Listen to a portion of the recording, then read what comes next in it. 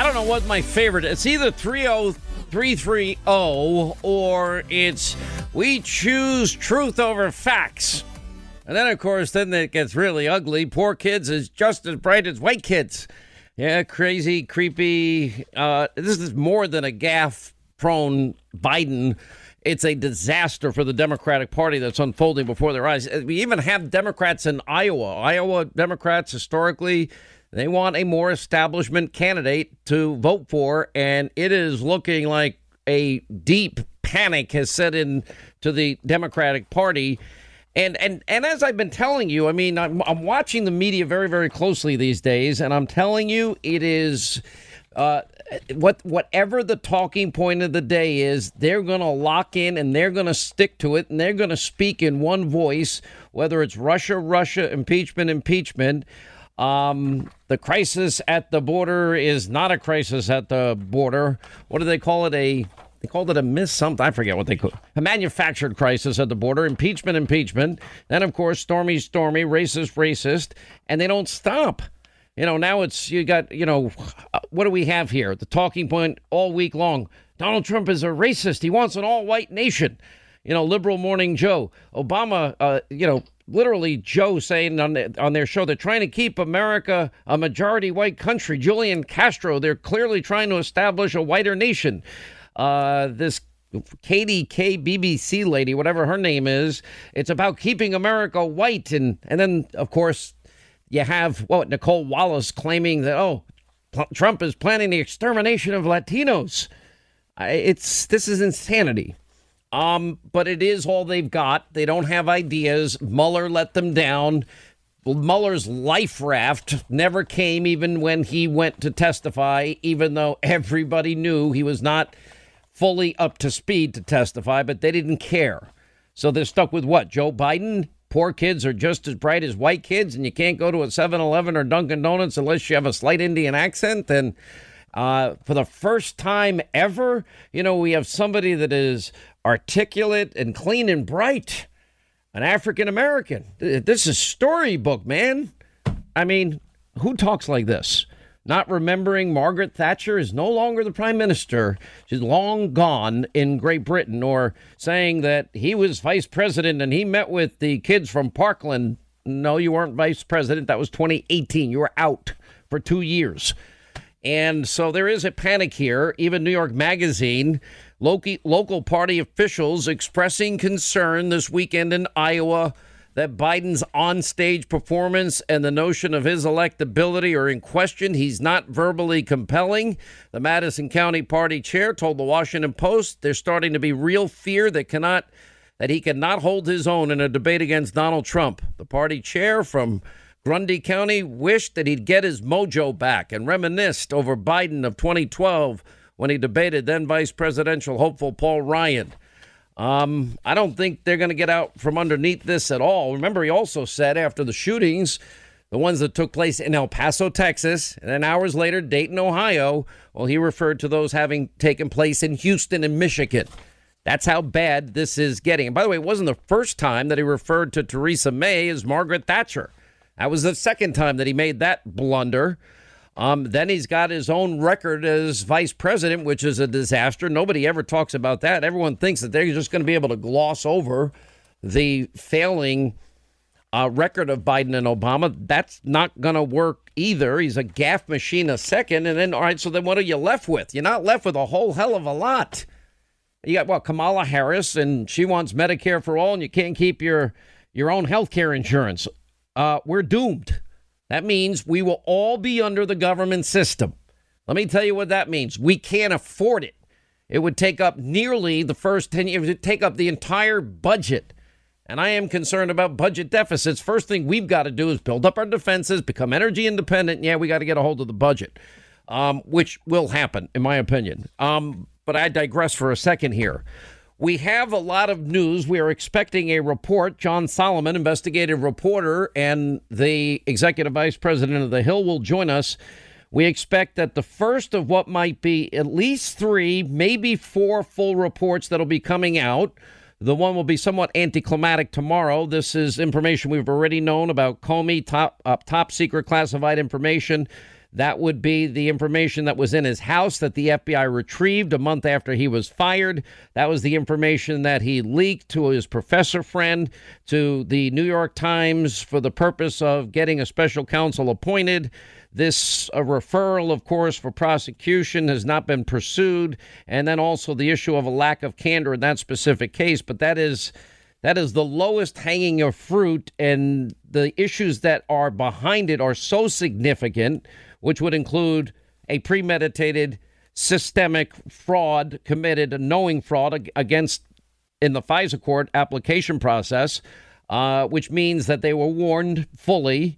That will be the Horowitz report on that. There may be a separate report on all of the leaking from within the intelligence community and the DOJ and the FBI.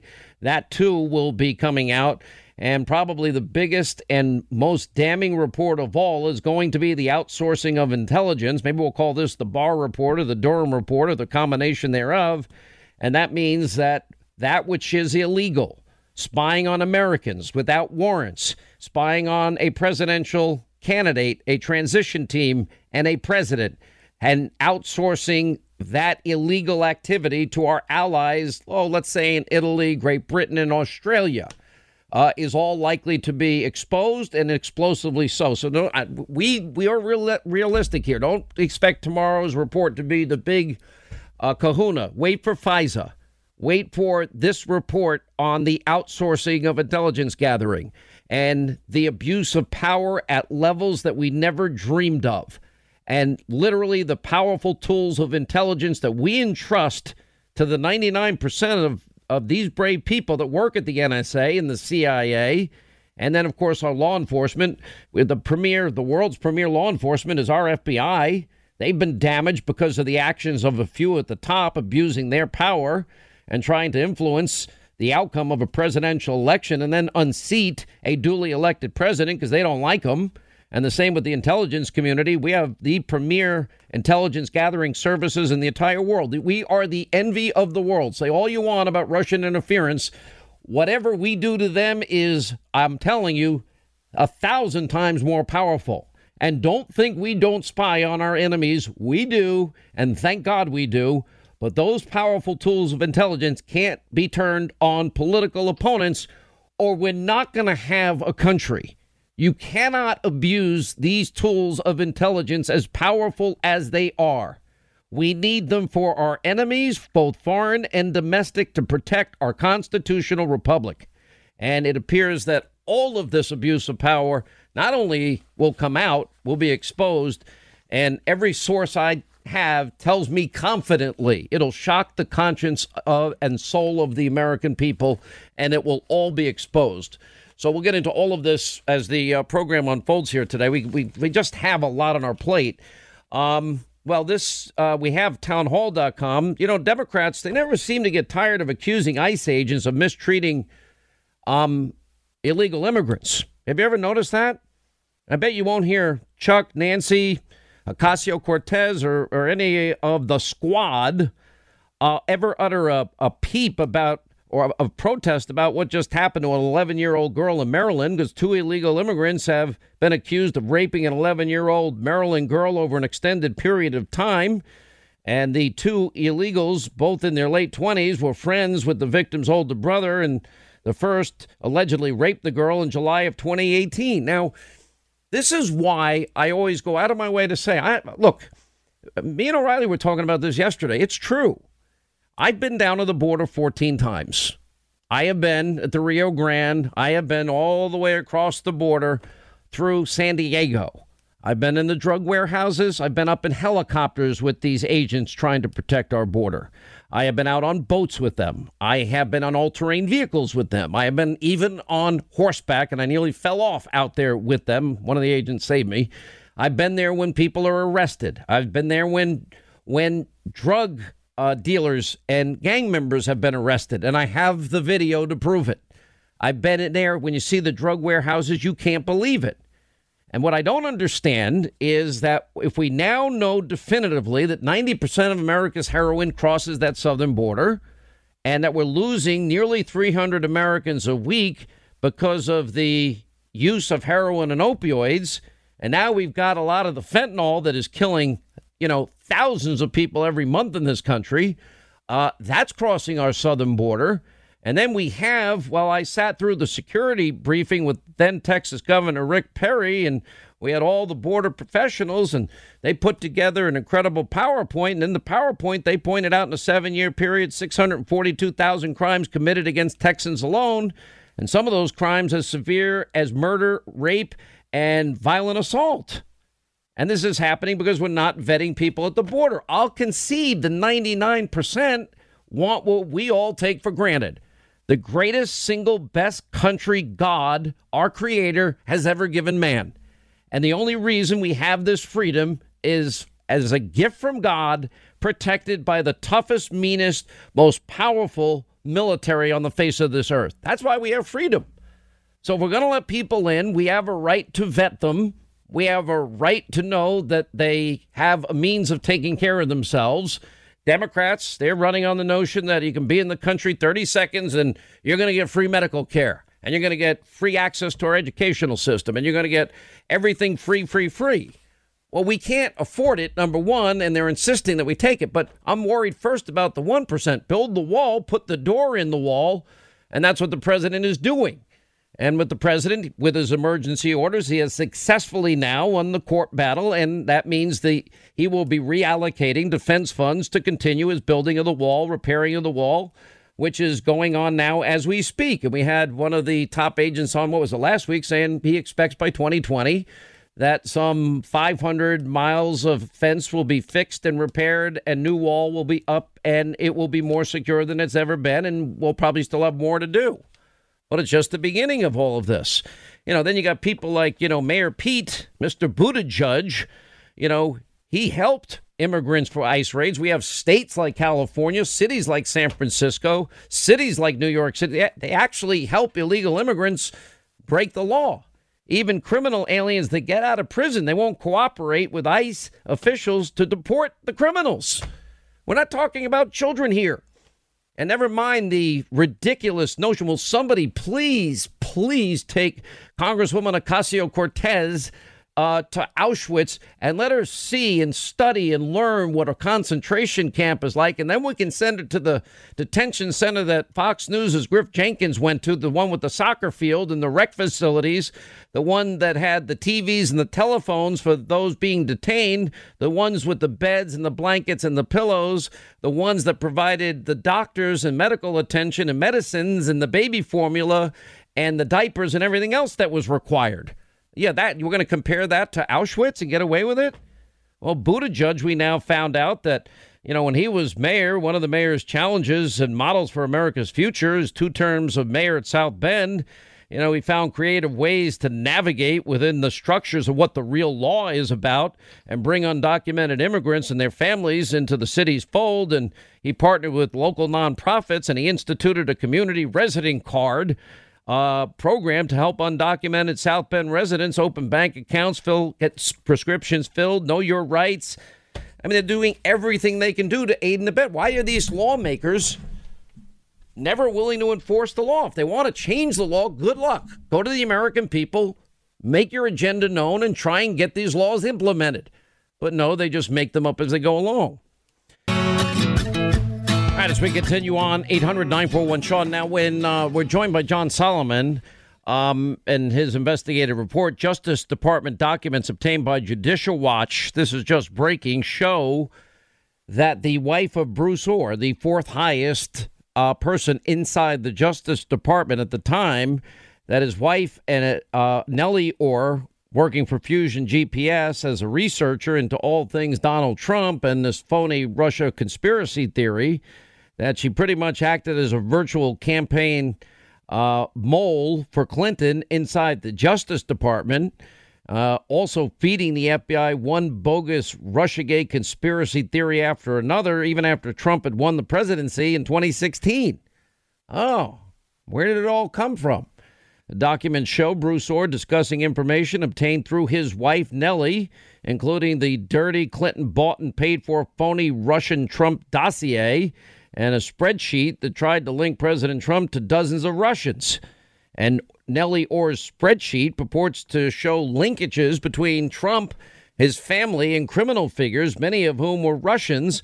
And the list of individuals allegedly linked to Trump include a Russian that was involved in a gangland killing, and Uzbek mafia don, a former KGB officer suspected in the murder of Paul Tatum, a Russian who reportedly buys up banks and pumps them dry, a Russian money launderer for Sergei Magnitsky, a Turk accused of shipping oil for ISIS, a couple who lent their name to the Trump Institute promoting a get-rich-quick scheme, and a man who poured him a drink and others. Well, isn't that nice? And then they also, Bruce Orr emailed himself a document entitled Manafort Chronology, another Nellie Orr Fusion GPS document, which detailed Manafort's travel and interactions with Russians and other officials. Geez, and I thought two hookers urinating in a bed in the Ritz in Moscow was going to be a big deal. We'll have more with John Solomon coming up. All right, 25 now till the top of the hour. 800-941-SEAN is our number if you want to be a part of the program. I am telling you, this is full-on panic as it relates to what's going on in the Democratic Party and with Joe Biden. And it's not like they have a lot of other options here. I mean, there are now people saying, well, maybe we really need to look at Buttigieg because Kamala Harris has now tied herself to such radical extremism. And, of course, AOC and the squad and everything in between. But I think in a very smart and nice way, David Axelrod, he's not a dummy. He's a pretty smart guy, and he orchestrated the whole yes, we can, hope and change mantra of Obama. But you got to give Obama some credit. I mean, number one, he didn't have a media that would ever vet him, but he had a dynamic personality and a forceful delivery and energy that, you know, that caught on, and people began to believe the slogans and so on and so forth. You know, Bernie Sanders is out there, you know, with his socialism. We're going to go to the 80-year-old socialist from Vermont is going to beat Donald Trump in this economy? I don't think so. And then Bernie accusing Israel of racism and threatening to cut off U.S. aid. That's not going to fly. He's obviously throwing in with the Omar Tlaib crowd, which is, I don't think, good politics. You got a poll in New Hampshire now showing Biden is sinking there. Sanders leads the field in New Hampshire with the 21% Gravis marketing poll released today. Sanders is followed by Biden with 15, Elizabeth Warren with 12. I would think that Warren might come up there.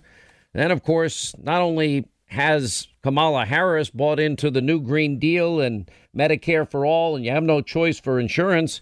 I didn't think she was particularly nice to the older lady when she was calling out bingo numbers in Iowa the other day. It seemed like she didn't want to hear it when the lady said, don't take away my health care.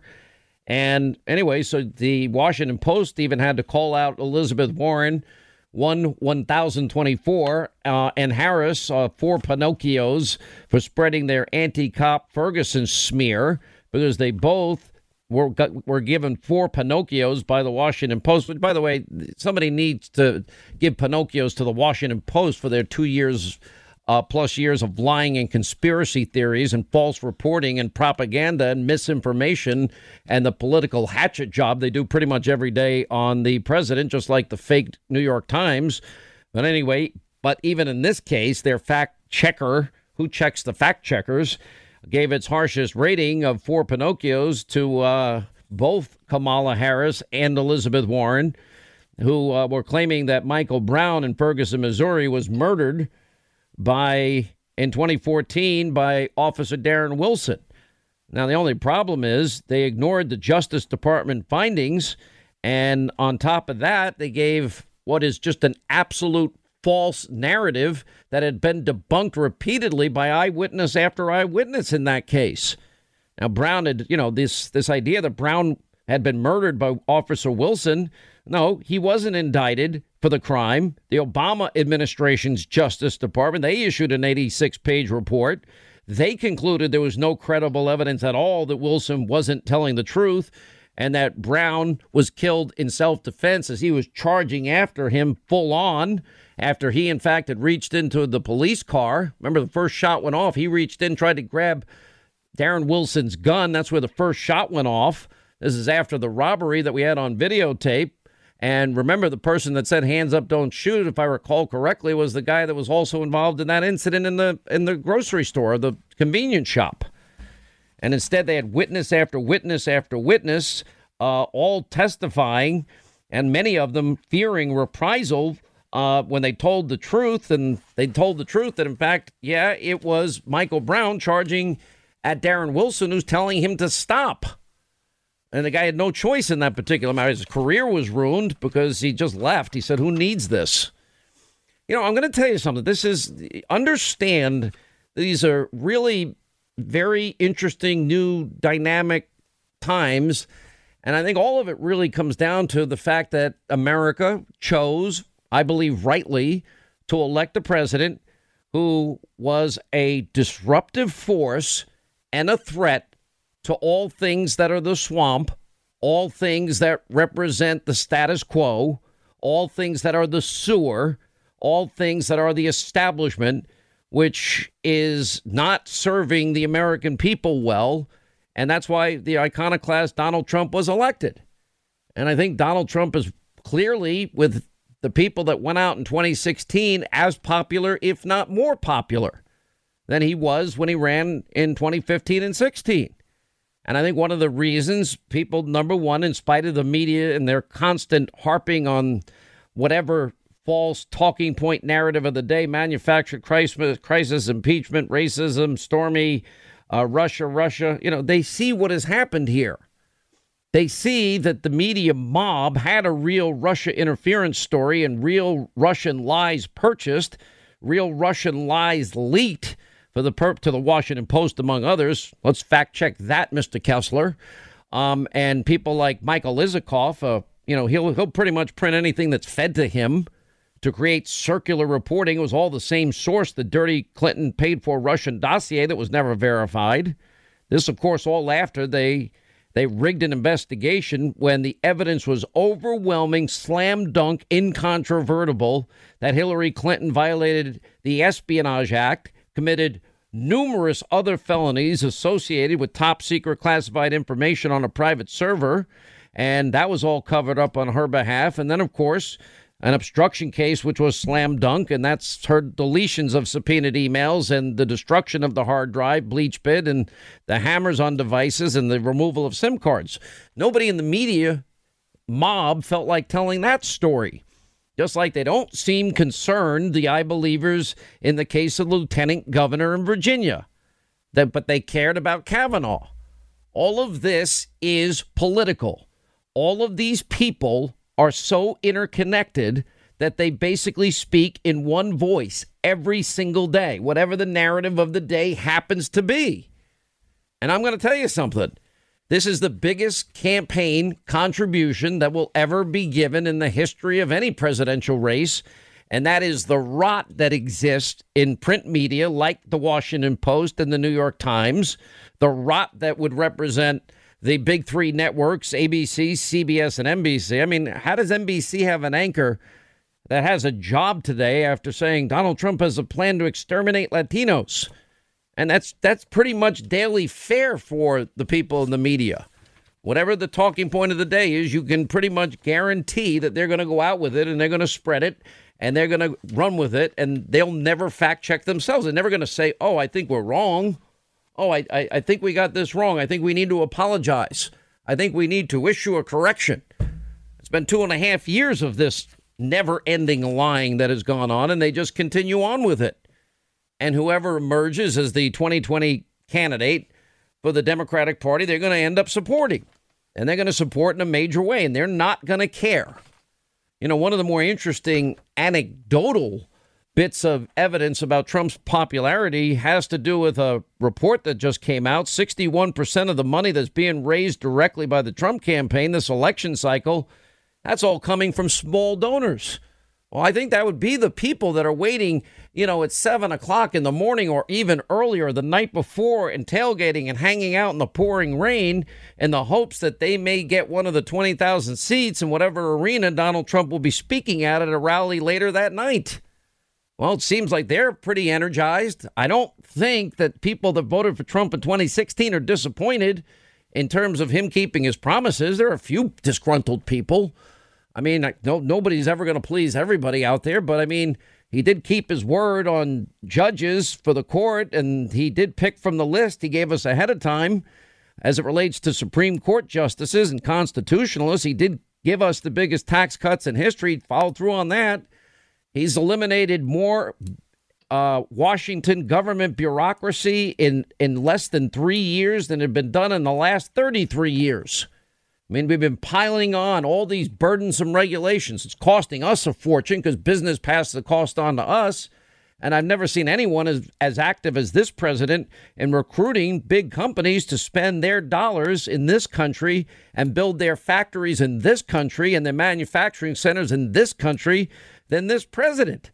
He has no problem getting on the phone and asking CEOs, what's getting in the way of you building here and not Mexico?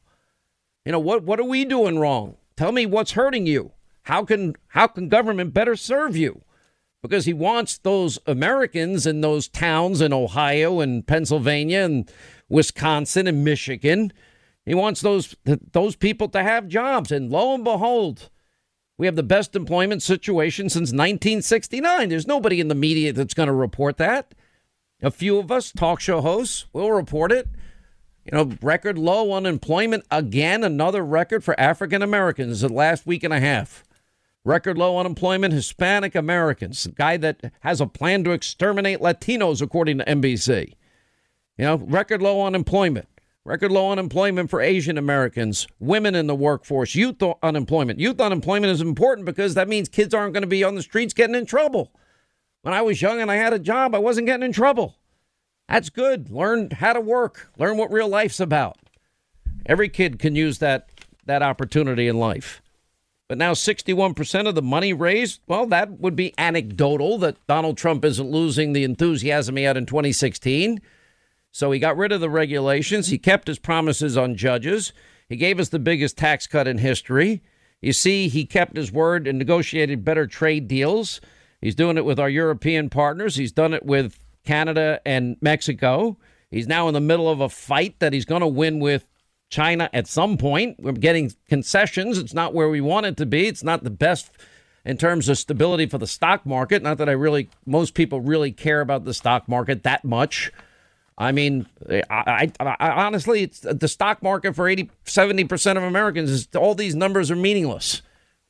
You know, let's first get to survival. I would like to see America, and I think the best thing this president has done is opened up our energy independence for the first time in 75 years. And by that is the single biggest wealth creator resource we have as a country. If you want to raise the standard of living of every American, we got all the oil, natural gas, clean coal that we could ever want. And if we start taking it out in larger and larger quantities and shipping it abroad and providing the energy needs, the lifeblood of every economy on the face of this earth, that alone will raise the standard of living of every American, because that industry is paying big money, career jobs in basically every aspect of the energy process or the energy industry, starting with, you know, those that drive the energy in trucks are being trained and being paid $80,000 a year without any overtime. And then you have as much overtime as you can ever want. But of course, that story is not going to be told by the media. They just, you know, how can we hate Trump today? How can we call him a bigger racist today? It goes on. And by their standards in the media, well, then Bernie Sanders responsible for the Scalise shooting, Elizabeth Warren, the Dayton shooting.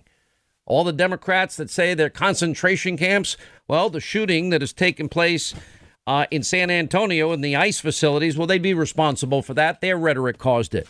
Or the other attacks, for example, in July of 2019, when the Washington ICE facility, you know, was shot at.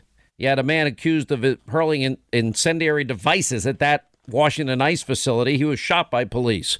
Or the one in Arizona, the suspect in the shooting involving ICE special agents were identified there.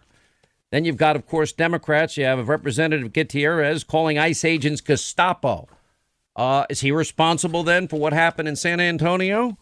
or this, liberalresistance.net, and it says ICE, the American Gestapo, or Ocasio-Cortez, Alexandria Ocasio-Cortez, the congresswoman from Queens, New York, doubling down on dumb and stupid and comparing the detention centers to concentration camps. Will somebody please take this woman over to Auschwitz?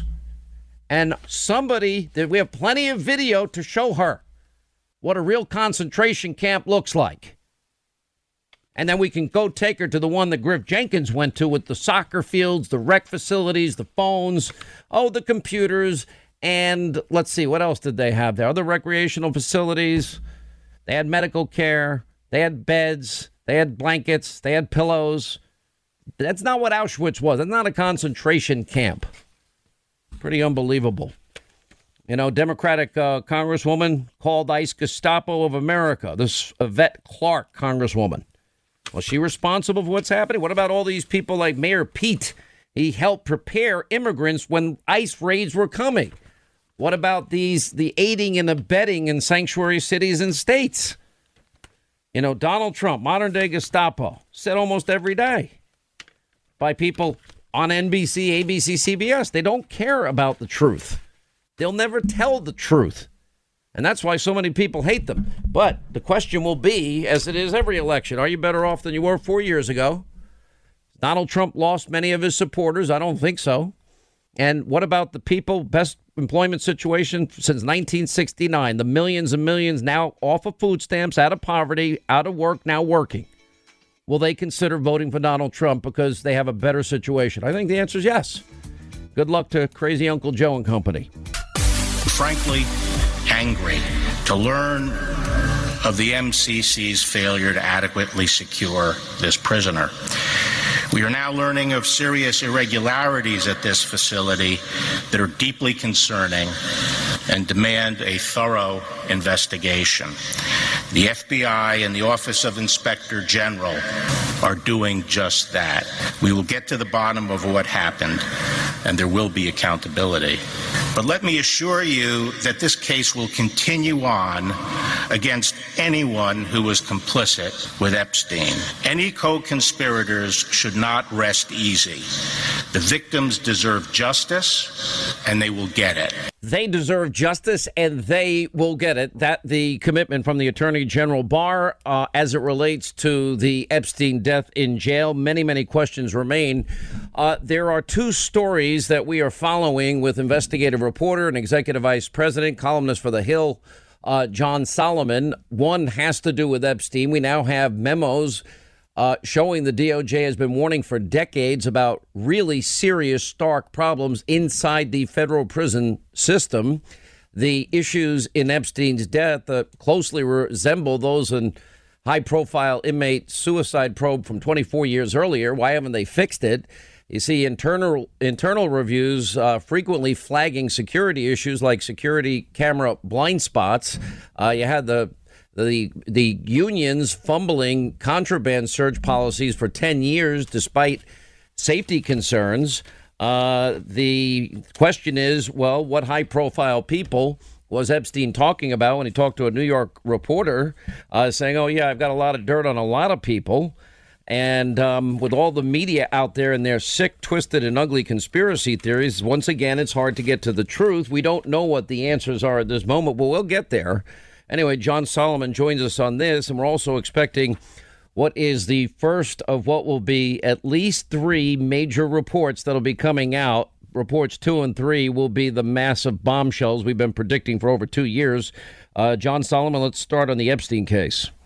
Yeah, absolutely. Listen, there's a lot of things that are still uncertain in the factual narrative that we need to all build before we come to final conclusions. But one thing is certain. The Justice Department for 25 years has been repeatedly and chronically warned that its Bureau of Prisons bureaucracy suffered from serious shortcomings. And these warnings began shortly after another famous suicide in prison back in 1995 in Oklahoma City, right after the Oklahoma City bombing aftermath. A gentleman named Trenadu hung himself in a jail after being beat up.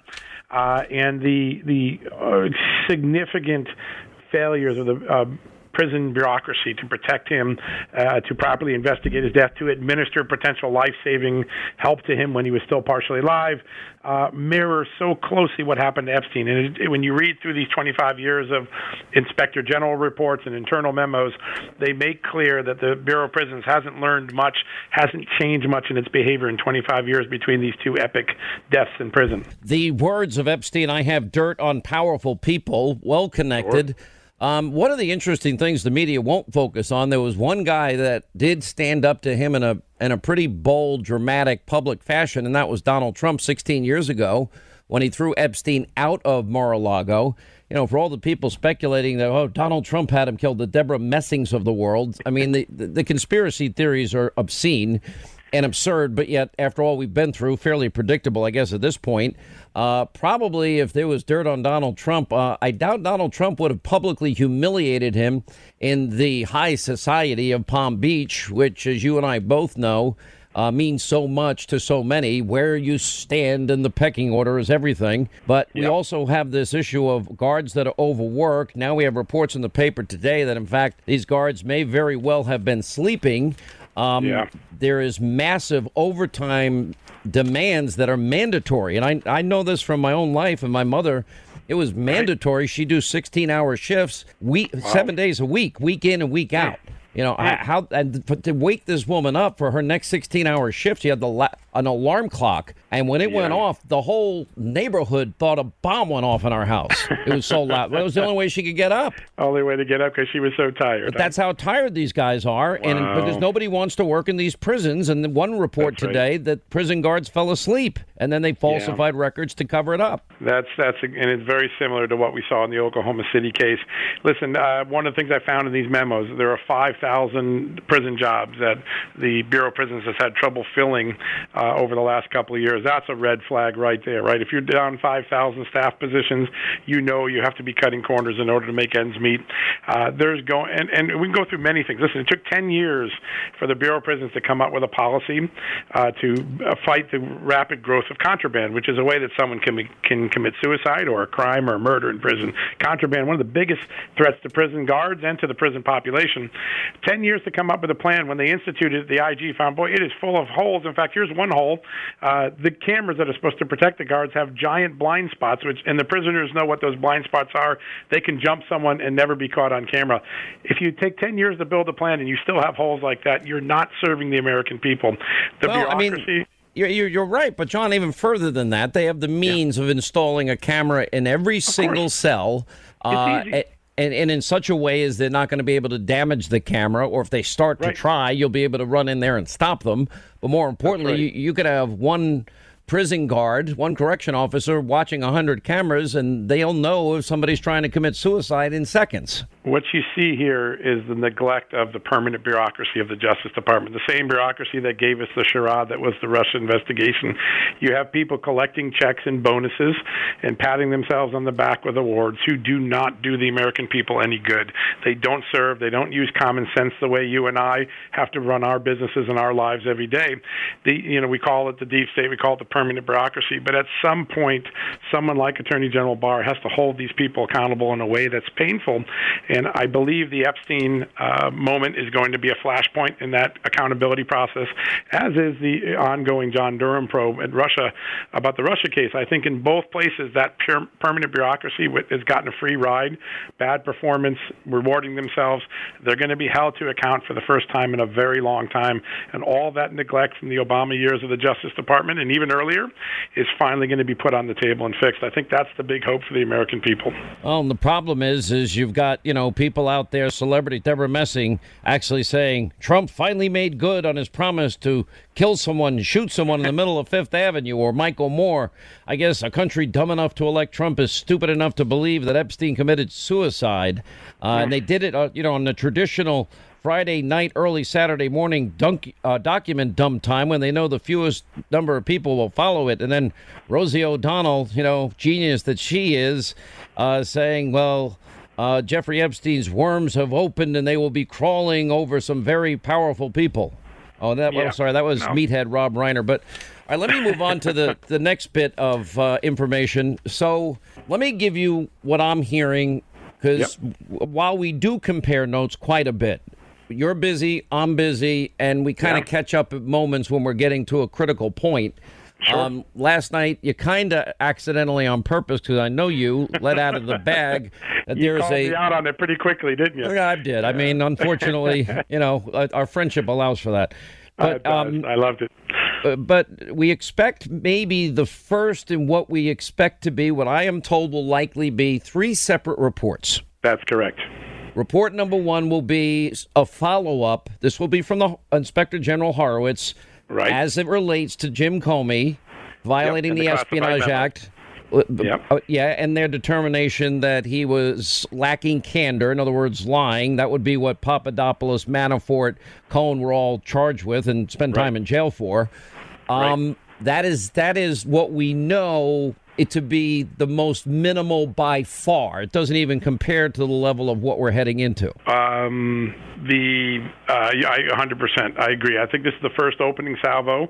It's a narrow investigation looking at how James Comey handled his memos from his meetings with the president about the Russia case, many which were classified, several that were leaked to his lawyers, one leaked to the media that had classified information in it. We already broke the story a couple weeks ago. We know that he was referred for prosecution. DOJ declined prosecution because they thought it was a weak case. They're looking at other more serious matters with Comey. Let me stop you here. They thought it was a weak case in this sense. They did not want to start with a case that wasn't a guaranteed slam dunk conviction. That's right. And as you look at intent, that word intent becomes, in a courtroom, a word that would have been focused on by the defense like a laser beam, and 100%. Proving intent is very difficult to do. Yeah, absolutely. And beyond intent, there's a second issue here, which is the classification of the document that was actually leaked to the media, which is the most egregious of the examples in the Comey's handling, was a document that didn't have markings on it saying it was classified until after he returned it to the FBI. Now, in fairness, he stole the document from the FBI, gave it to his lawyers before it had gone through the review process. That's bad conduct. But it's very hard for a jury to say, well, listen, it wasn't marked classified when he leaked it. All right, we get he didn't follow the rules, but we can't prove that he knew it was classified when he sent it. That's why the prosecutors made the decision they did. They would have made this decision whether it was Jim Comey or Joe Smith. And I think prosecutors do this every day. You have discretion when you realize that a jury might not grasp or might not appreciate the nuances of the case. That doesn't mean Jim Comey's out of trouble in any way or shape or form. His testimony before Congress is still being examined for truthfulness, and his conduct in signing that first FISA warrant, what he knew before he signed it, what the FBI allowed itself to represent that we now know not to be true. Those are things that are more serious issues that I still think linger. Okay, around so James if we were going to name the reports, we would say likely Thursday, not 100%. I hear it's likely Thursday. Thursday is what I'm hearing. Yep. All right, which is the minor Comey report by Horowitz. Then we're going to get the full FISA report. What is your timeline for that? That will be the one that will prove beyond any doubt premeditated fraud in order to get a FISA application denying American citizens their constitutional rights and due process, and literally committing a premeditated fraud on the court for also the purposes of spying on a opposition party campaign, a president-elect, and then a president of the United States. That will be big. I think that will be mid-September to early October is the time frame I'm hearing from people that are in the know.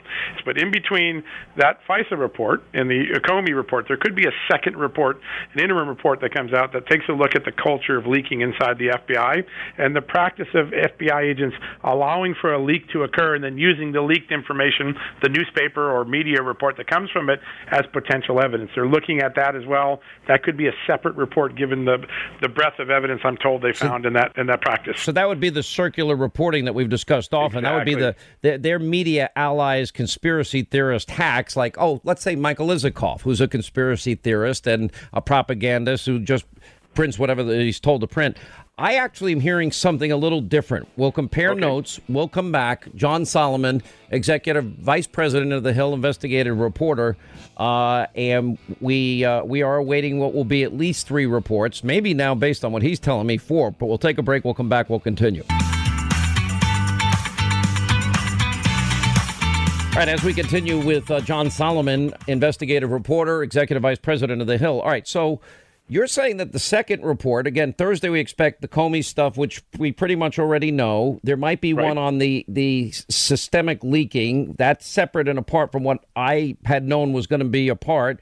Then we've got the FISA Inspector General report, which will show premeditated fraud after numerous warnings that the information paid for by Hillary was false and they purposely misled a FISA court on multiple occasions. But I also know that there is an undertaking that has been going on all through Europe, and that in this undertaking, we might be getting to the origins of the Russia-Trump conspiracy, and it might involve top intelligence people that were outsourcing intelligence gathering, spying on Americans to our allied spying agencies, things that they knew would be illegal for them to do, and that these agencies fully participated in, and there was some type of reciprocity going on, which means the powerful tools of intelligence were turned on the American people by some very high-ranking intelligence people. Yeah, listen, a few weeks ago, Attorney General Barr used a very specific term I've never heard used before, political surveillance. That is a term that doesn't belong in the lexicon of the Justice Department or the FBI or the intelligence community here in America. There is some suggestion that efforts were initiated overseas, either with the encouragement or wink of eye of the United States, to spy on certain political figures, bring intelligence in that would create the basis for an investigation. A lot of work needs to be done before we nail down the facts on that, but there is clearly an inquiry looking at this sort of loose network of private foreign country intelligence agencies working loosely with U.S. intelligence, perhaps to carry out this dirty trick that was carried out on Donald Trump during the 2016 election. Now, I have some breaking news for you. Just a few minutes ago, the Justice Department has released the memos that Nellie Ohr prepared for her husband, Bruce, to give to the Justice Department and the FBI. When people read these memos, they're going to roll their eyes. You want to talk about tinfoil hat conspiracy data? These spreadsheets that were put together on Manafort and Donald Trump's hideous connections to Russia, as they're portrayed in there, laughable. Most of them were laughed out of the box by the Mueller investigation. But for the first time, we now know exactly what Nellie Ohr, contractor for Fusion GPS, and Hillary Clinton provided her husband and used her husband as a conduit to get dirt on Trump to the FBI during and after the election. And when people read what it is, you'll wonder why the FBI ever accepted this information in the beginning. It's very troubling stuff. Another example of that conflict of interest we've been talking about. Stay right there. John Solomon, investigative reporter, executive vice president of The Hill. We'll keep him on to the other side of this break. All right, 25 now till the top of the hour. 800-941-SEAN, our toll-free telephone number. He has graciously agreed to stay longer with us. Our friend John Solomon, investigative reporter, executive vice president of The Hill. We gave you his breaking news on the systemic prison problems that have now gone on for decades and have not been resolved on the federal level. And eerie similarities to other suicides that had taken place 20, 25, 30 years ago. But also we are awaiting the first of what will be at least 3 reports of abuse of power and corruption, maybe as early as even tomorrow as it relates to James Comey. This is information we kind of knew about, but now we'll get the formal Inspector General report on Comey, the information that was in fact classified that he took to his own home a month after he left office. The home was raided by his former employees at the FBI. He was apparently interrogated at the time, and those documents had no right being there. Those are the documents that he ultimately leaked to his journalist friend at Columbia, his professor friend, who then was told to leak to the New York Times for the stated purpose of getting a special counsel appointed, which happened to be his BFF, Robert Mueller, who had been applying for the job that Comey left or was fired from just the day before he became special counsel, which is a conflict in and of itself. Anyway, so we expect that report tomorrow, as John just explained in the last half hour, with no real bombshells here. My sources telling me that there's a reason. They have found evidence that, in fact, the Espionage Act was violated by keeping those classified documents, and that Comey himself showed a lack of candor, which means he lied to the FBI, correct? Absolutely. Certainly wasn't forthcoming. I think the actual allegation that the report focuses on, I'm told, is the fact that when the FBI came, his own agents came to pick up these documents, Sean, that he had taken from the FBI improperly, he failed to tell them that they weren't only in his possession, that he'd leaked them to other people. So that delayed the FBI from discovering for some time that there was a leak of this classified information beyond just James Comey removing him from his office. So that's the lack of candor. It's a lack of candor by omission. But when you're the former FBI director, you owe it to your bureau to tell your agents who work hard every day everything you did was something when you know they came to your house to collect something that you shouldn't have had in your possession. It's one of the things that I think will come out in that report as early as tomorrow. I want to stay on this, and we'll go through each of the items individually because I don't want people. We don't give false hope to people, and we're not raising people's expectations. We know exactly what this portion on Thursday we expect will be released is going to deal specifically and only with this issue of Comey.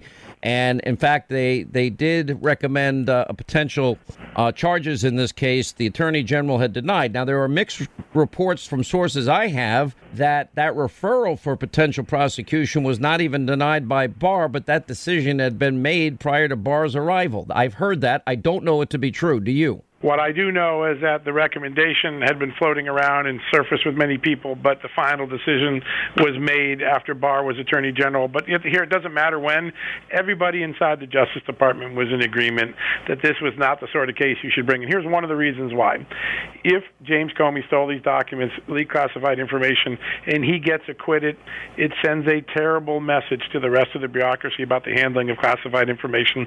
You bring these cases, one, to punish the person, two, to send a message to others who might be tempted to do the same thing. And this didn't have the sort of circumstances that a jury would likely convict on. And so you don't take that risk. There are many other mechanisms. Okay, so we're hearing the exact same thing. Then we're going to have the Michael Horowitz FISA report. This has been delayed because of new circumstances.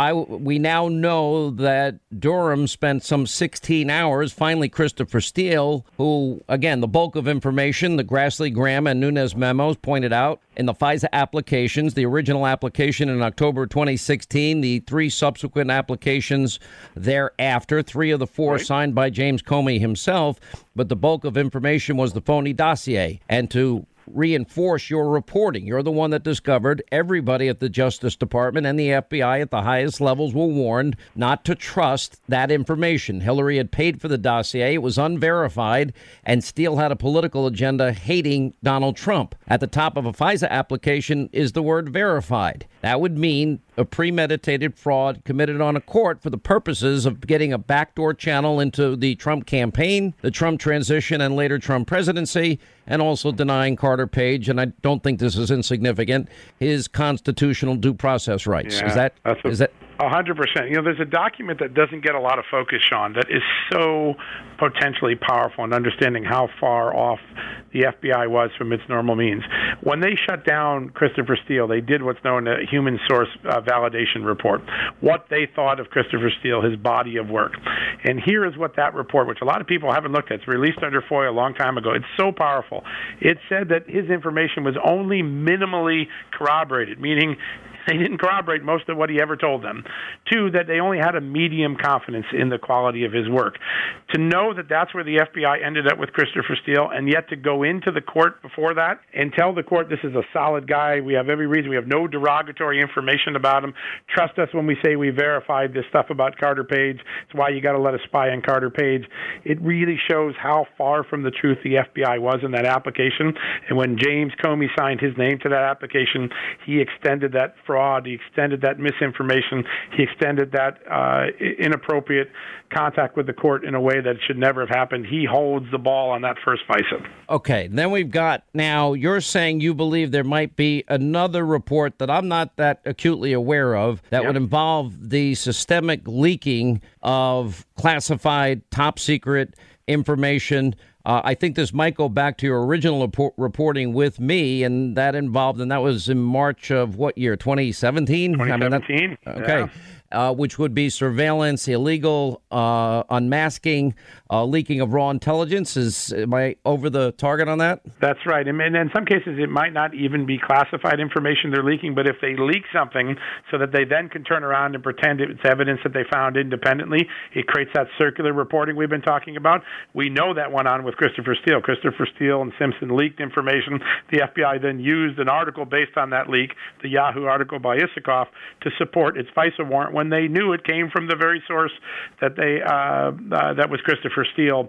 That culture of leaking and that possible activity of using leaks to further warrants and court filings is something that the Inspector General is looking at, and I'm hearing that he's found enough that he might spin off a singular report just on that culture of leaking. Okay, now the next aspect of this is that then we have, again, so number one is Comey. We know that Thursday. Number two is the big Horowitz FISA investigation, premeditated fraud committed on a court. Right. I've got to believe that there will be people that will be charged in that case. Certainly there should be a grand jury put forward. I would expect charges. Would you? I'll wait to see.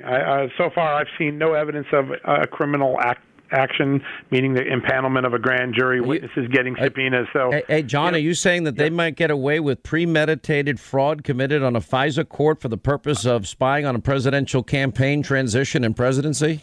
They might get away with that without being charged? No, here's what I'll say is that right now, at this point, early in the Durham case, there's no sign as a reporter that I would be looking for that there's a criminal grand jury going on. We don't hear of a grand jury. We haven't heard subpoenas. But listen, at the beginning of an investigation, the first thing you do is you get all your facts together. That's why they've been in Europe. When they come back from Europe, if they impanel a grand jury, then you can begin to infer they found criminal activity. If we're 3 months from now, still no grand jury, I think as a reporter, my professional assessment would be it doesn't look like they're going criminal on this. It's early. Remember, Durham only got this assignment a couple months ago. There was a mammoth amount of evidence to review that had never really been looked at in the Rosenstein Sessions Justice Department, and I think we should hold our powder, watch what happens. But for the public, what we ought to all be looking for are the first grand jury subpoenas. That will be the first and most declarative sign that there could be criminal culpability in the Russia case. All right. Now, this is where we now have all of this time that has been spent abroad by the Department of Justice, by the prosecutor from Massachusetts, Mr. Durham. And what I'm hearing is that at the end of the FISA report from the Inspector General, that things have gone a lot deeper and gotten a lot more corruption and a lot more abuse of power has been uncovered and will be exposed. And what I'm suggesting is you're suggesting a third report that might involve leaking. I'm suggesting a third report that might involve things way beyond this, in terms of the origins of the Russia investigation, the Correct. use of foreign intelligence services to spy on Americans, the outsourcing of that which would be illegal by our own intelligence officials, done on purpose for the purpose of impacting a presidential election and unseating a duly elected president, and that the people at the highest levels in the intelligence community under Barack Obama and Joe Biden are the ones that would be held responsible for that. And that, we'll call it the Durham report, the Barr report, the Barr-Durham report, that would be the explosive one. Yeah, and I think what's most important about that is, remember, the Justice Department Inspector General can only look at Justice Department employee conduct. You've got NSA, CIA, many other intelligence assets, maybe foreign allies or foreign private intelligence corporations like Orbis and others that were involved. The great thing about the Durham Barr investigation is that it's far more expansive than what the Inspector General of Justice can look at. And I would expect that the Barr-Durham report will be the final word, the most comprehensive word. It will incorporate what the IG found, what we learned from the great congressional investigations, and then all the stuff that went on in Europe that now seems to be the most important and new focal point of this intelligence review. When you hear the word political surveillance used by our Attorney General, he's signaling he has found something very troubling. That's a very explosive term to be using. Okay. Now, listening closely as you have been doing, I've been doing my own little digging here. We all have our own little sources that we get information from. Sure. That, to me, might actually be the linchpin to all of it. And it actually would fit because it would go back to your original reporting about surveillance, unmasking, leaking raw intelligence. on a level that I don't think in March of 2017 either of us thought we'd get to. Yeah, when you look at the smartest people on this, the people that have looked at the classified information that you and I can't see, people like Devin Nunes, they have always suggested that there was an intelligence operation. It was possible that an intelligence operation preceded the FBI opening its formal case on July 31st, 2016. That's why there's these questions about the professors, Mifsud and Halper, and other people who are getting involved with Carter Page and George Papadopoulos long before there was an FBI investigation, Alexander Downer. I think it's that period of time, I would say February to June of 2016, that the Barr review is digging in on, because it's gotten no scrutiny up to this point. That could be some of the most explosive and interesting information about where people might have been coloring outside the line. We don't know yet, but there are certainly hints that people were in the intelligence community, private or government, were coloring outside the lines, and that's where I think Bill Barr is going to finish his investigation in that space of time. So maybe the Durham Barr report at the end, that would be perhaps even the most explosive. Certainly going to be the most comprehensive and most important, because at the end of the day, you want your intelligence community working the right way, not cheating and intervening in an American election. Yeah, that would be pretty bad, and I think it all happened, and it's all going to be revealed. All right, John Solomon, investigative reporter, executive vice president for The Hill. All right, our final moments. I didn't think this was going to last the full hour, but our friend John Solomon, investigative reporter, executive vice president for The Hill. Okay, so assuming, let's go through timelines, last thing here. So we expect maybe Thursday, the Comey stuff. That has to do with the documents we already know about. Then it's going to be the Horowitz FISA report, which we expect to be very damning. And then we might have a separate investigation and report on the leaking, and we might have an even bigger explosive report on the abuse of intelligence spying on Americans, outsourcing intelligence gathering and spying on Americans by our allies. That matches everything that I'm hearing on the inside. No, things can change in these investigations, right? If a criminal inquiry begins, the Barr-Durham report could be delayed until criminal prosecutions occur. But right now, the sequencing is exactly as you have laid it out, Sean. That's what I'm hearing from Justice Department officials, from FBI officials, and others that I talk to. I think the period of September to December will be a very explosive time of revelation, and really launch a discussion about what we want our intelligence community to do and what we don't want them to do in future elections. I suspect one of the big headlines we will get out of this, regardless of prosecutions or anything else, is that there will be new rules imposed on the Justice Department, the intelligence community, the FBI, about when they get involved with something that comes from a rival campaign, when they get involved into elections. Those things were clearly missing in the Obama administration. That blindness led us to 2.5 years of wasted investigation.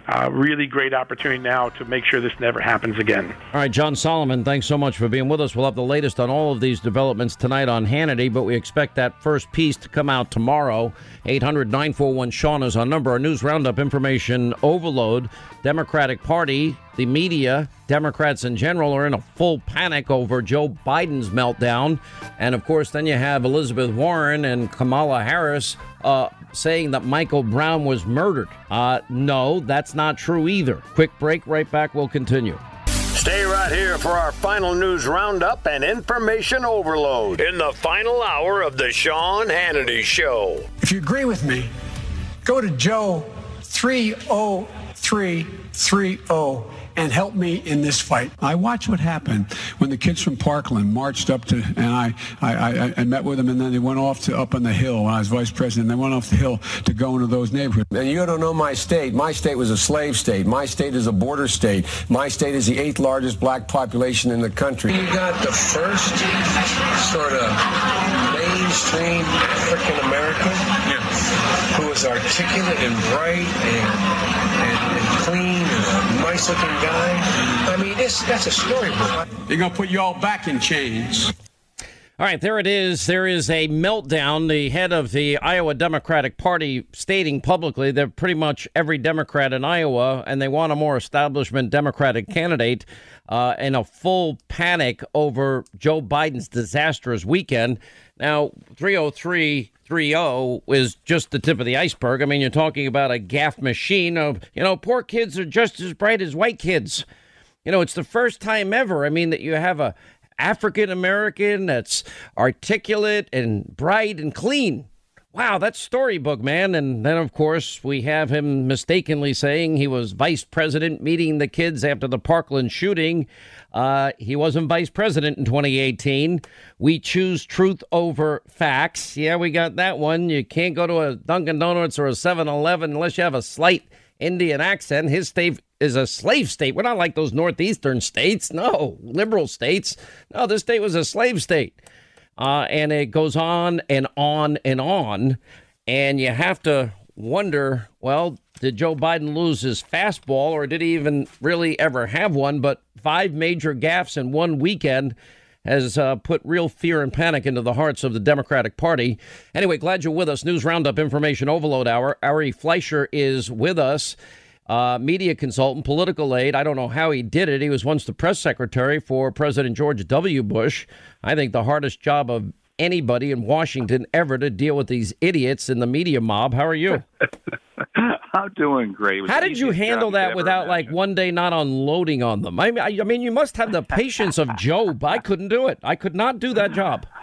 Well, you know, Sean, reporters love Republicans, and so it was an easy job. They would just lob softballs at me all day long. I would return them. Yeah, Bush lied and people died. I know. Here we go. Yeah, there we go.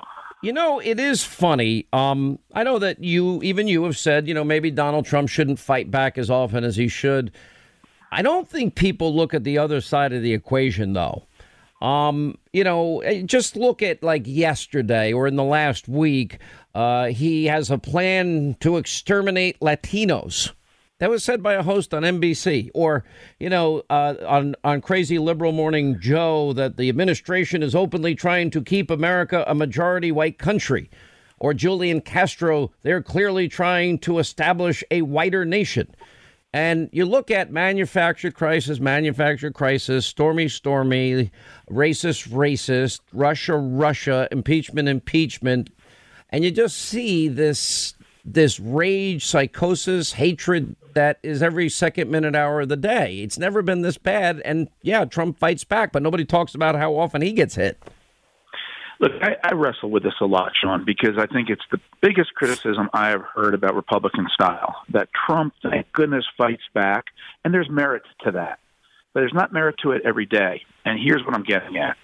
Nobody in politics will ever make the loonies on the left go away. Trump won't, Bush won't, Trump's successors won't, nobody will. They'll be out there saying these ridiculous things, like Biden said about put y'all back in chains. It doesn't matter who you are, they'll say it. The issue to me with the president, though, is does he sometimes fight back well and win the day, or does he sometimes fight back so hard by pulverizing his opponents, but particularly for suburban college-educated women and people in suburbs? Republicans are losing those people. Donald Trump is losing those people. Can he win an election without those people? So it's a question of degree, Sean. I want him to fight back. And frankly, I think without his personality, you never have a president who takes on China the way he's doing it. No smooth-talking politician would ever do it. So there are things about his personality but didn't America that also make him effective. There are also things that can go too far, and it ought to be said. Listen, I think the people that have gone the furthest over the edge, it's a combination. They literally are tied at the hip, which would be the media mob that just rages, just every single day. We've had 2.5 years of lies, propaganda, conspiracy theories, all proven false. They still can't let it go. And then they just move on to the next talking point that happens to be coordinated with the Democratic Party. But I think the American people knew full well who they were electing. They were electing an iconoclastic outsider and a disruptor that was going to take on the whole sewer swamp culture of Washington, and he was going to break a lot of dishes. And I think the guy that has kept every promise, tax cuts, cutting and ending burdensome bureaucracy, originalist justices, fighting for the wall, making us energy independent, better trade deals, go down the list. This guy fought for every one of the promises he made, which I can't, most politicians don't do that. They don't fight that hard. And I think people now have grown accustomed to his style. I 100% agree with everything you just said. But here's what would be even better. He does everything you just said without having said about 4 congressmen go back to the country where you came from and improve those countries before you come and criticize me. Without we got to get that comment right. He says, "All right, well, you can go back to the country you came from, fix it, and then come back and show us how." That's what I just said.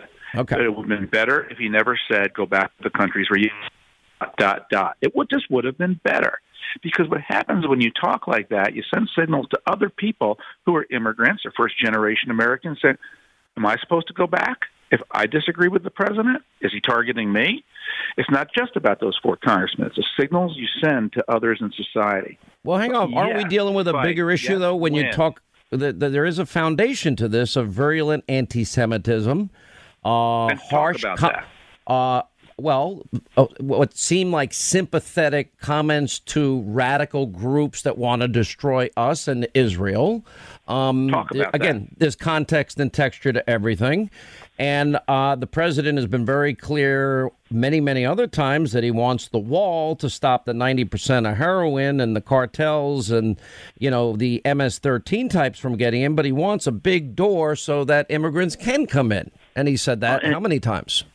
All agree with. But my point is, if you're coaching a baseball team and your team hit a bunch of home runs and is doing really good things well, but they made 3 errors, you work on those errors during the week. You drill so you don't make the same errors again. You keep hitting your homers, but you got to stop making the errors. I'll concede the point. Let me concede your point. I would say that every one of us can learn and do better, but I don't think it's realistic in Trump's case, to this extent, that he's going to fight all day for what he promised the American people, and he's going to get hammered the way he gets hammered. Look, I thought George W. Bush got the crap beat out of him every single day. And George W. Bush, much to my chagrin, didn't fight back harder. I know him to be a nice, good, decent man. Mitt Romney is a nice, good, decent man. And they still said he was a racist and a misogynist and a horrible person, and a false caricature was painted against him. They did the same thing to a guy they said they liked, John McCain. John McCain ran for president. John McCain got the crap kicked out of him by the media. And then when he became a little anti-Republican again, he was loved by the people that called him racist and everything in between. So this is a very predictable pattern that Democrats used to be every 2 and 4 years. Now it seems like it's every day. Yeah, and I don't disagree with anything you said there again. I'm with you on all of that, and we're probably a lot closer than it sounds like, Sean. I really do think the difference comes down to finesse. Hit your homers. Be tough, but don't do anything that goes too far. And I submit to you for every 5 homers he hits, 1 time he goes too far. That's it. I don't think that's bad advice at all.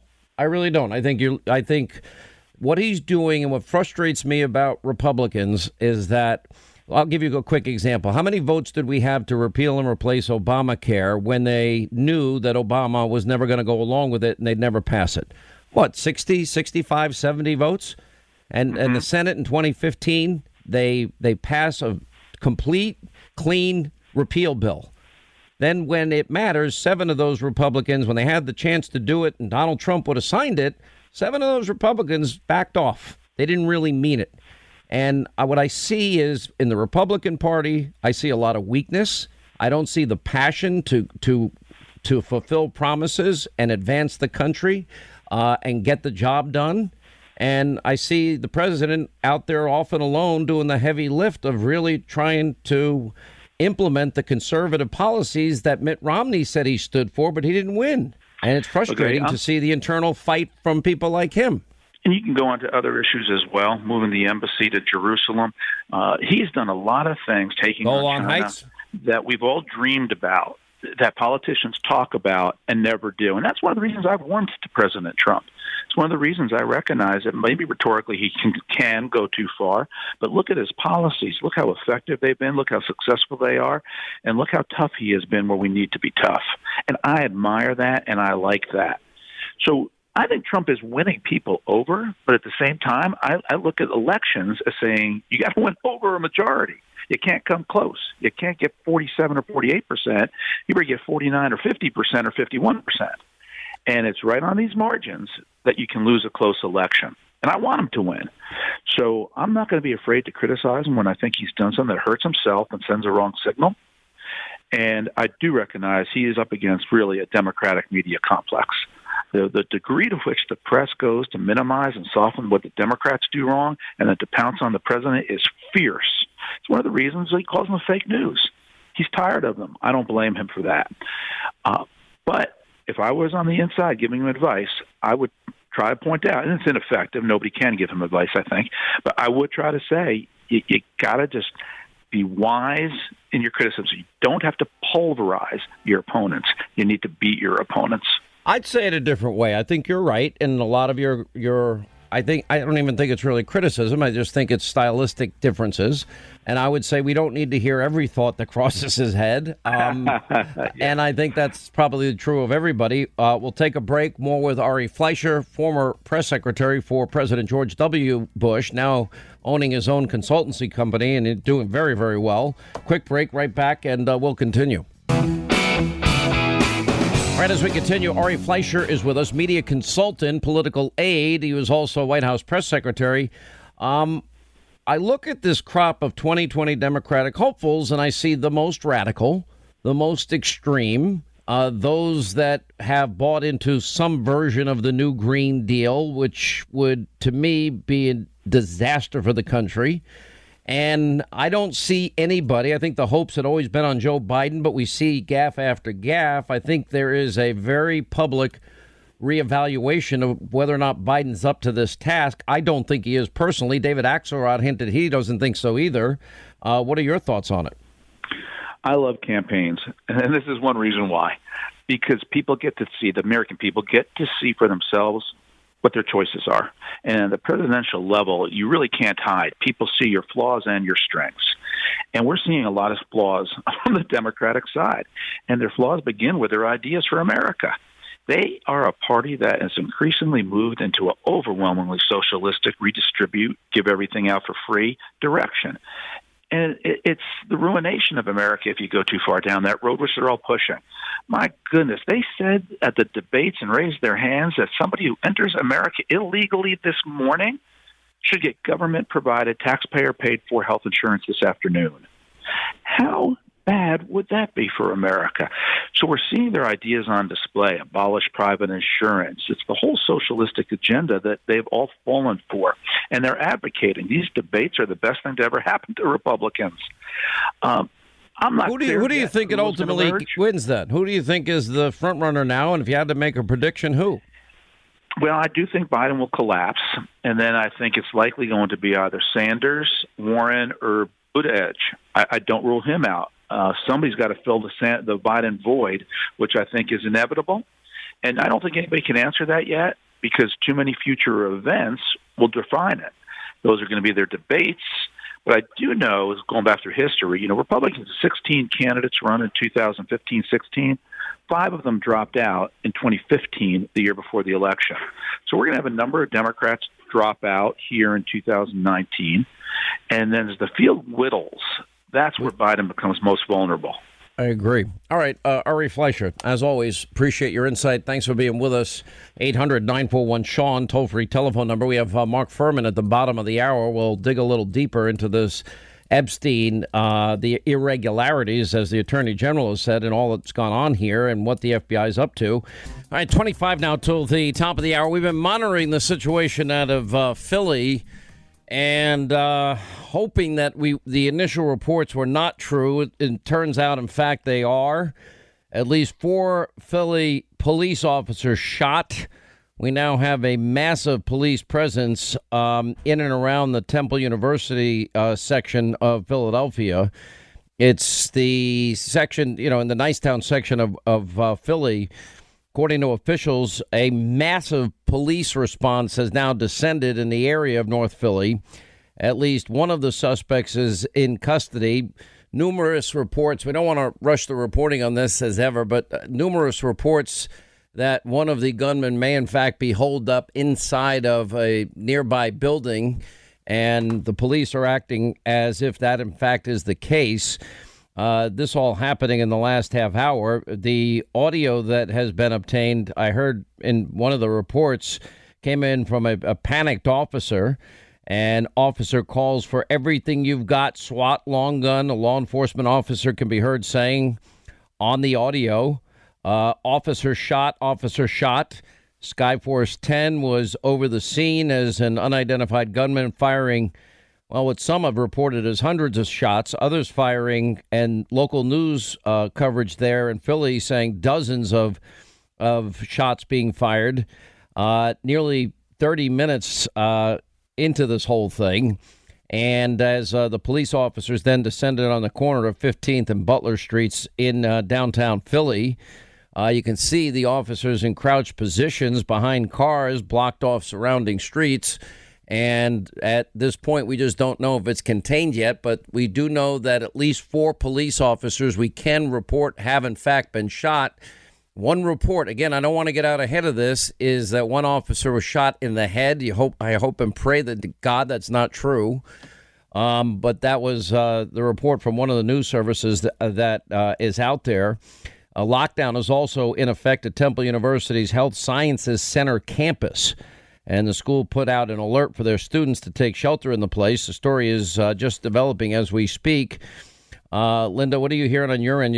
You're talking in my ear here. I can't hear you. Yeah, sorry about that. So, I'm actually from Philly, as most people know. You know this area well. Why don't you describe the area? Because some of this area is not a nice part of Philly, and then in other parts there's been a lot of crime. Yeah, this isn't one of them. Nicetown is not a nice area. Tioga, it's a tough neighborhood. There's a lot of drugs, a lot of poverty. People. How far away did you grow up from there? About 20 minutes. So okay. This is not a good neighborhood. And I actually did my MBA at Temple University and did my residency about 2 blocks from here. So it's just not a really good neighborhood. And I'm assuming, there's usually a large police presence in the area to begin with because they know there's a lot of narcotic activity there. But the fact that, this many cops have been taken down and they still don't have all of the shooters in place, it's still an ongoing situation, but we're keeping our eyes and ears to the ground. I know we have Jonathan Gillum on the line who also was a police officer and can speak to this a little bit, and I'm going to keep doing some research on my end. I got one report, a friend of mine that lives in Philly, literally saying that people reported hearing over 100 shots being fired in that area. Jonathan Gillum, I'm looking at the images now. I mean, it looks like the entire Philly police force has now descended on this area. But we can confirm, in fact, 4 Philly police officers have been shot. And we do believe at this moment there's still one person, one of the shooters missing. Sean, if I can jump in for 1 second, it's actually 5 officers. It's now 5 police officers 5 police officers, yeah. And you have to wonder off the top of your head, Jonathan Gillum, if in fact this is an ambush. It could be. A lot of these neighborhoods where these drug dealers live and drug trafficking is pretty heavy. They have, believe it or not, these bad guys have tactical plans in place, and they have a lot of people that they can call on. And I'm not, we're still not exactly sure what it is, but just going off of the neighborhood, the way it's been described, the crime rate there and the type of crimes that are there, I think we can rule out terrorism as probably the fact of what's going on. This is probably a domestic issue or that had to do with drugs or something that blew up. Or let me just add, we're now being told officially this is an ongoing incident. It is not under control at the moment. 5 officers now issued, and it's ongoing. Witness heard so many gunshots. Others describing it well over 100 shots heard fired. Yeah, and in this type of situation, what's happening is they're going to be hitting this. This is not typically something that law enforcement is involved with, is this type of an overwhelming response from a bad person or bad people. So they're going to be hitting this in a fluid situation. I'm sure tactical units are there, and they're going to have to start using what's called a blocking force, which they call in the military. Law enforcement, they may call it different things, where they're going to try to cordon the area off where this is happening so that they can isolate that to that area. And that's the first thing that they probably want to do, is make sure that whoever these people are don't get out of that area so that they can contain the firefight to that area. And so I would imagine that's happening simultaneously with the tactical units getting ready to engage if they're not engaged. We're getting a little more information. The shooting began after police responded to narcotics activity, as we were talking about. Stay right there. Jonathan Gillum, former lieutenant commander of the NYPD Counterterrorism Unit, Bill McGrory. That gives us a little piece of the puzzle. But whenever you hear that number of police officers shot, it sounds like either the type of raid that we're talking about or an ambush of some kind, or the type of activity. If it was a narcotics bust, it seems to have gone awry very quickly. Bill McGrory. Yeah, Sean. You know what jumps to my head sometimes. They set up officers in an ambush. You know, they'll call in a drug sale, man with a gun. They wait for the cops to show up, and next thing you know, they're being ambushed. And as Jonathan said, you know, they're trying to set up and coordinate right now and try to locate those guys. And it's a shame because this is the second incident with the cops in the last week. It's unbelievable. We also saw what happened in Philly. I went through a great detail, all the rhetoric that has been used against ICE officers. We had the San Antonio late at night. They were shooting into one of the ICE offices down there. We've had a number of these incidents. We had the case in Washington, D.C., where you had these devices that were sent into the Washington office in Tacoma. That guy ended up being shot. He was throwing these devices, throwing him into a Washington State Immigration Detention Center. We had another incident in May of 2018, and the rhetoric has been so far over the top. We have Congressman Gutierrez calling ICE agents Gestapo. We have liberal websites calling ICE the American Gestapo. We're calling detention centers that have beds and cots and blankets and medical care and soccer fields and rec facilities and TVs and phones and baby formula doctors and diapers. We're comparing them to Auschwitz and concentration camps. The rhetoric against police have gotten so far out of control. I don't know if it's what's involved here. It sounds like this is a bust that has gone very, very badly, or an ambush. We don't know. Yes, and people, because of the left's rhetoric, and I hate to put politics into it, but we have to call it what it is, right? You look at the presidential debate. What was said on the presidential debate? Cops are bad, and we want to release criminals. So you have this sentiment that you could do whatever you want to cops. Don't worry about it. They're the enemy. They're the bad guys. Throw water on them, ambush them, shoot them, whatever it is. And this is the sentiment that's going on in the United States. Yeah, let me go to, we have some of the audio now that has been picked up, and I want to play this for our audience here. If you're just joining us, we have now 5 police officers confirmed shot in what was a apparent narcotics raid that went badly. Here is some of the audio on the radio, police radio scanners in Philly. I heard so many gunshots that I got scared, and I lifted my window up to see what was going on, and I left out of the house because I was scared.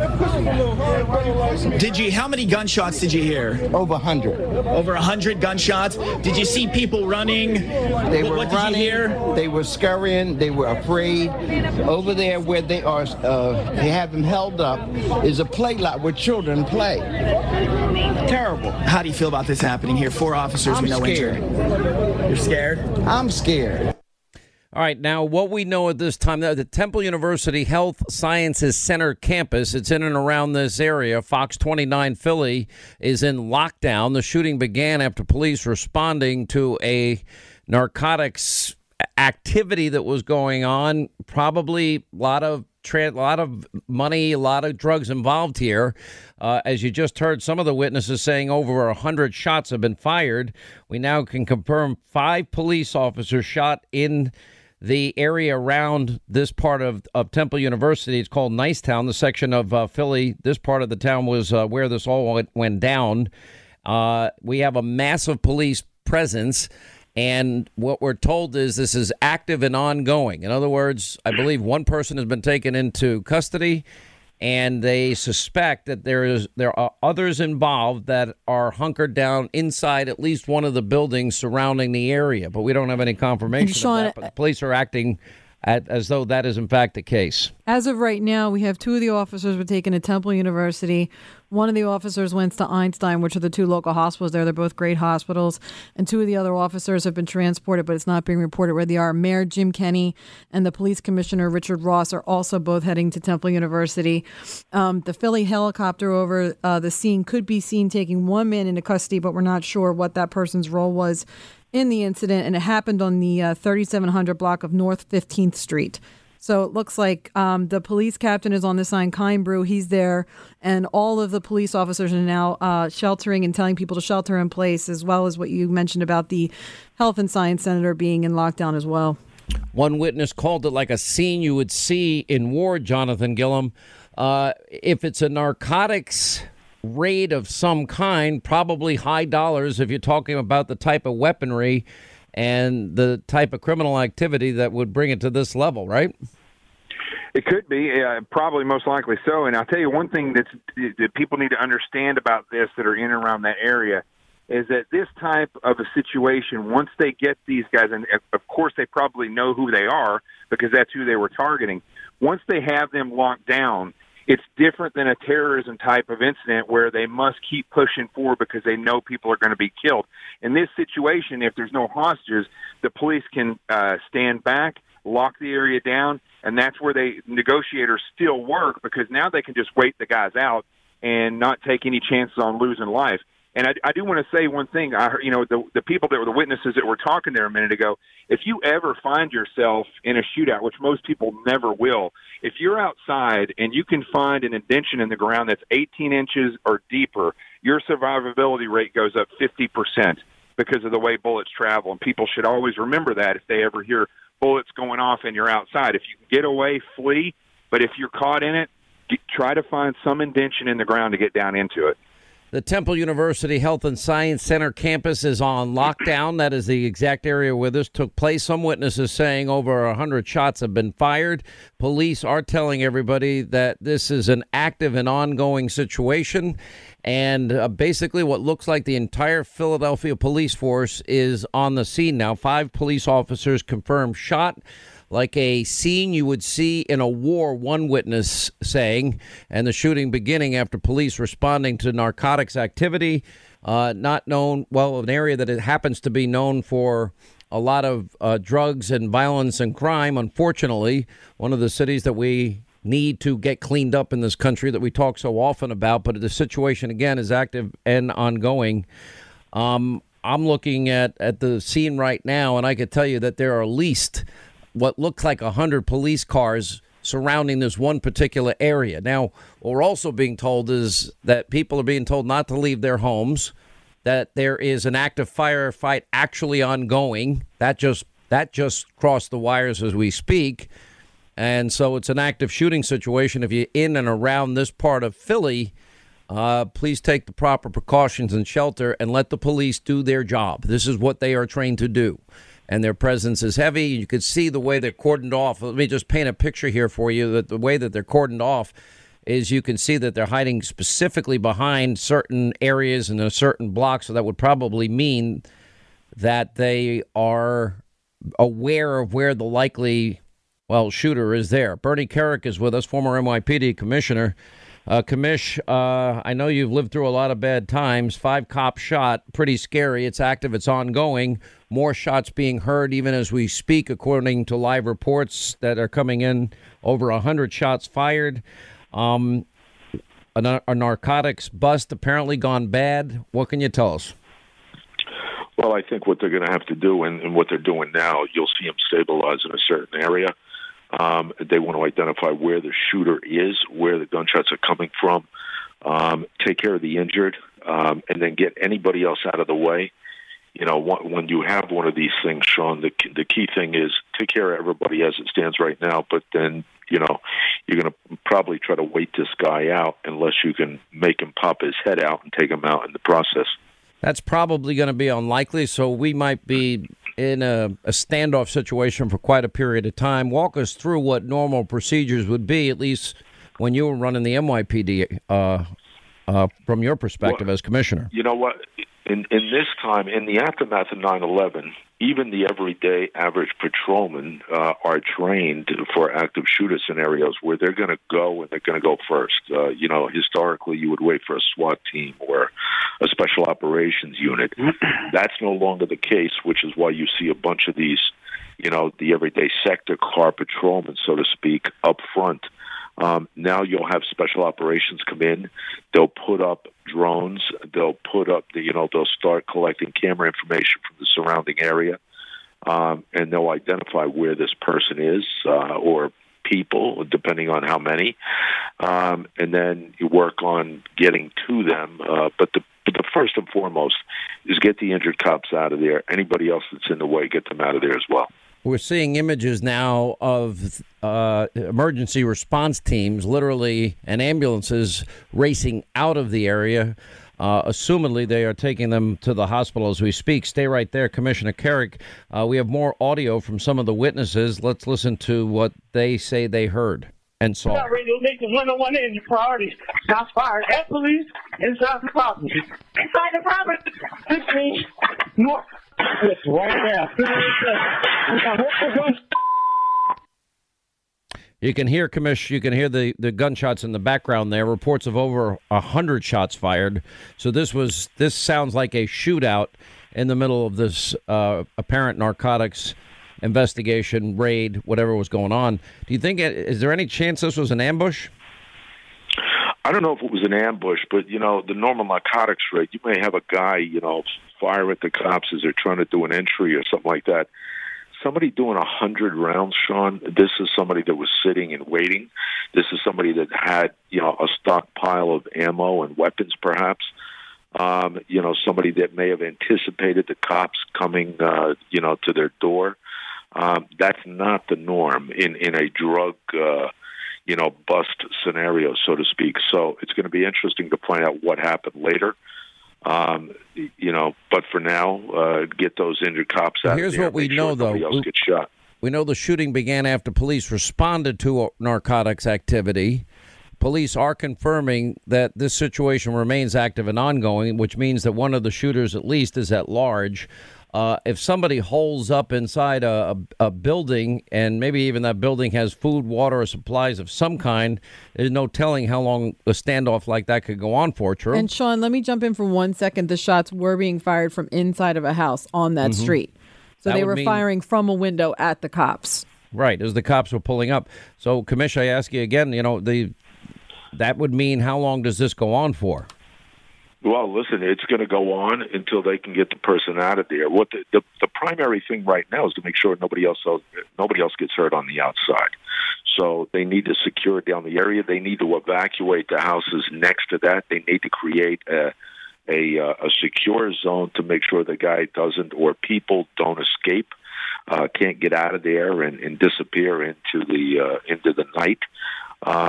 So that's what they're going to be working on. But if it's coming out of a house, this could be a group, Sean. They were doing a narcotics arrest. This could be a group that anticipate, in the drug rivalry arena, in the cartels, they're always stocked up with ammunition and guns, anticipating a rip, anticipating, another drug. Let me add a couple of other things that are just coming through. Well, this didn't take long. Kamala Harris suggesting her 2020 gun control policies would have stopped the shooting that took place in Philly today. I mean, it's still ongoing. Can somebody inform the presidential candidate this is still ongoing? What we're also hearing is we're getting a little bit more details. A suspect, again, narcotics related, in a home, shooting in the upper floors. 2 cops with 2 suspects already restrained and trapped in the upper floors. So this might even be worse than initially thought. Maybe the main reason why the police are telling us the situation is active and ongoing. 3 suspects restrained. Also appears to be shooting at cops who are outside the home from inside the home. So there's things going on inside and outside, and we don't have any clue at this moment what's going on inside the area and the home in particular that is now cordoned off by the police. This could be lasting quite a while, Commish. It could be lasting quite a while, and the guys inside are going to be extremely important with regard to intel, feeding the people outside what's in there. what's in the house, where the adversary is, where special agents from the ATF are on the scene. If it is a police hostage situation, is that a possibility, Commish? It could be. Look, everything is speculation at this point. But when you have two officers in the house with other suspects and they can't get out, that's a major, major problem. So you'll have ATF, you're going to have the FBI show up. It's going to be a major problem. And who knows how long it's going to go. Yeah, unbelievable. If you're just joining us, by the way, witnesses hearing over 100 gunshots. We have some of them that we just played on tape moments ago. It's in and around the Temple University Science Center, which is on lockdown. It's active and ongoing, and reports that at least one of the shooters is inside, and it's going on as we speak. This all in response to police responding to a narcotics deal that was going on, in particular at the time in this particular home. A number of suspects we're now being told are involved in all of this. Some are in custody, but some are at large. And several officers injured, active and ongoing. Our thoughts and prayers are with the city of Philly, these families, these policemen, and these brave nurses and doctors. May they do their best work. We'll have more tonight on Hannity. Quick break. And thank you, Commissioner. Thank you, Jonathan Gillum. Thank you, Mr. McGarty.